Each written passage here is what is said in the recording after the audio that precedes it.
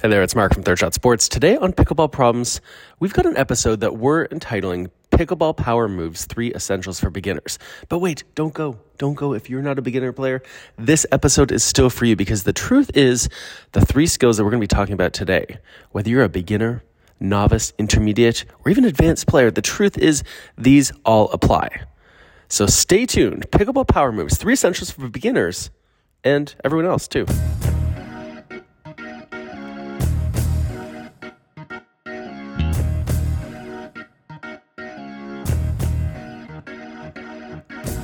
Welcome to Pickleball Problems. I'm your host, Mark Renison. Let's get going right away. If you want to play great pickleball, then you have to master a ton of specific skills. But playing good pickleball, especially as a beginner if you're just getting started, is a much more approachable possibility than being an amazing player. So let's look at these 3 skills that will be useful for you, especially if you're a new player. The first has to do with movement, setting up for success. One of the fundamental aspects of pickleball is effective movement around the court. After all, you can have the most beautiful swing in the world, but if you can't get to the ball, you can't use that beautiful swing. So understanding how to position yourself in the best possible way to hit the ball can make a really substantial difference in your game. Being agile on the court, being responsive to the shot that your opponents send is the fundamental skill of pickleball. Having a light athletic look is a great starting point. Be light on your feet, almost like think about like a boxer, right? They're not flat-footed, they're light on the balls of their toes. The balls of their feet, the balls of their feet. Now, if you combine this with the expectation that you're going to have to run, or at least move, you're off to a great start.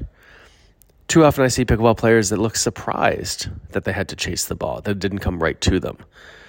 So if you combine having a good athletic look with the expectation that you're going to have to run for the ball, things are going to go well for you. Now, when it comes to actually hitting the ball, it's helpful to be on balance. And this doesn't necessarily mean standing still. Sometimes you have to hit the ball while you're still moving. But you do have to have control over your body. You do have to be on balance even if you're moving. Otherwise, it becomes really hard to send the ball exactly where you want and the way you want. So try this. This is a little experiment we do in our clinics. Imagine that every single time you hit the ball, your picture is being taken. And it's going to be on the cover of Pickleball magazine. How would you feel about that picture? Would you be proud of it? Is it going to look great? Whether you're hitting a drive or a drop, a return of serve, a dink where you got pulled out wide, an overhead smash, a volley. Is the picture going to look great on the cover of the magazine? And if the answer is no, it's not going to look great. Well, then that probably tells you something about your setup. That you were poorly set up to the ball, that you're off balance, that you're reaching or you're jammed, too close, too far. So that's something you can do when you go on the court the very next time is imagine every single time that you hit the ball, your picture's being taken. And if you're one of those people who likes to video yourself anyway, well, great. Go watch the video and then pause it just at the moment of contact. That's the picture going on the cover of the magazine. What do you think about that? This episode of Pickleball Problems is brought to you by Pickleball Coaching International. If you are a pickleball instructor or you'd like to become one, head over to PCIpickleball.com today. Pickleball Coaching International, we do all sorts of instructor education, instructor certification, and what's really great about what we do at PCI is that it's all done online. So this means that whenever you're ready, you sign up, PCIpickleball.com, you're sent all the training materials, you go through the program at your own speed, at your convenience, and when you're ready, you hit the court, you set up your camera, and you submit the videos as your evaluations. It's really great. We think it's a nice way to do instructor education. It means you don't have to miss school or work. You don't have to travel. You don't have to stay in expensive hotels. You don't have to skip the pickleball tournament that you've signed up for in order to take some certification course. So head over to PCI Pickleball today. Take a look at our instructor certification program. Pickleball Coaching International. We make good coaches even better.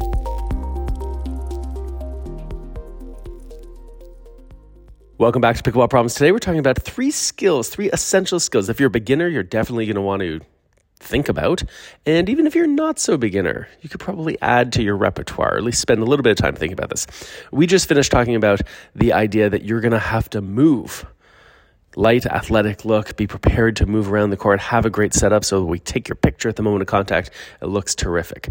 Now, kind of on a related note is our second topic here. And this is a specific technical term, and that is the impact point. It is important that you fight for a great impact point. Now, the impact point is just where you make contact with the ball relative to your body. How close or far, how far forward, how far back. And the impact point is a really critical moment. If you have a good impact point, this can be the difference between hitting a really great shot or completely blowing it. So whether we're talking about drops or drives, serves or smashes, a good impact point is typically out front between your body and the net. If we let the ball get beside us, or worse, behind us, we find ourselves in a really weak hitting position. And it's really hard to control the shot we're going to send. And again, this is true no matter what shot we're sending. And yeah, occasionally, sometimes the ball gets beside you or behind you. And when we see some of the elite players, sometimes they do allow that ball to get way behind them. But it really limits their ability to hit the shot that they want. Right? It handcuffs them in a way when you have that poor impact point. In terms of impact point, generally speaking, we also like the ball to be as high as possible. Imagine you're up at the net volleying. You don't like that ball to get down low to your shoelaces, do you? No, you like to get that ball when it's as high as possible. Same as an overhead smash.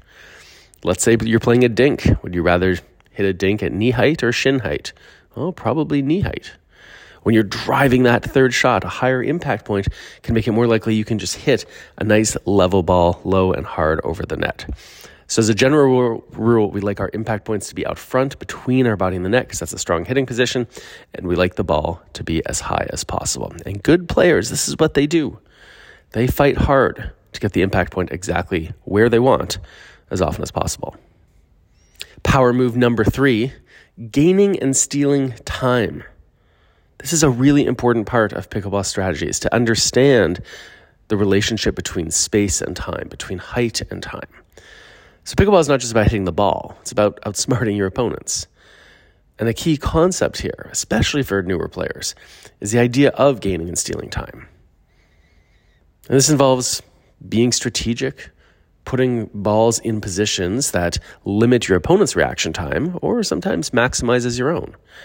Let me give you an example. Returning serve. It's pretty important to return deep in the court, or it can be helpful to return the serve deep in the court. And it's not about you getting to the net. That's what height on your return does. It's not even about keeping your opponents back. Good opponents can still find a way to get up. But it's about giving you more time to react when you're up at the kitchen. So let me set the stage for you. You're returning serve. I'm your partner. I'm up at the net. And our opponents, we'll call them Ben and Annalie, they're serving. Now, as you return that serve, if your return is short, allowing Ben or Annalie to come inside the court, then when they smack that third shot hard, they're very close to us. Right? We know that the distance from the baseline to the non-volley line straight ahead is 29 feet. So let's say your return is inside the baseline and they're only 25 feet away from us. We're only going to have 25 feet of reaction time, if that makes sense. It's going to be pretty tough when they hit hard. But imagine instead if we return serve deeper, pushing them behind the baseline. So instead of them being 4 feet inside the baseline, they're now 4 feet behind the baseline. They're now 33 feet away from us when they hit that third shot. And sure, they might still hit it hard, but at least they're hitting hard from farther away, and that is valuable to us. Because if they're farther away, we're going to have more time to react to their shot. So this is really important to understand. This is one example of how you can buy yourself more time to react. Conversely, we want to steal time from our opponents. It's one reason why we return serve and come to the net, so we can hit that ball sooner when they hit a third shot, giving them less time to react. Or driving a third shot yourself instead of always playing a third shot drop. Speeding things up when your opponents are close, even if the ball is a little bit low, can be an effective tool. Now, of course, you can overdo it, and there's times where it's dumb to hit hard. But understanding that taking time away from your opponents is a valuable skill in pickleball can go a long way for you. All right, that music tells us that we're getting to the end of this episode of Pickleball Problems. I'd love to know, what did you think about the show? Send me an email, mark@thirdshotsports.com. If you have a pickleball problem you'd like me to address, why not create a voice memo? Just open the voice memo app on your phone. Email it to me, mark@thirdshotsports.com. We can play it on the show. We can help you solve that pickleball problem. As always, thanks to our very good friends over at Selkirk Sport. They help to make it possible for us to run Pickleball Problems. And once again, if you're a pickleball instructor or you'd like to become one, head over to PCIPickleball.com today. Check out Pickleball Coaching International, our instructor certification program. I think you're going to like it. Pickleball Coaching International, we make good coaches even better. And until next time, Whether you are a beginner out there on the court grinding away, whether you're a more advanced player, consider those 3 pickleball power moves. Be ready to move around the court. Fight for that impact point. Remember how you can gain and steal time in a whole bunch of different ways. Until next time, I'm Mark Renneson. Thanks for listening.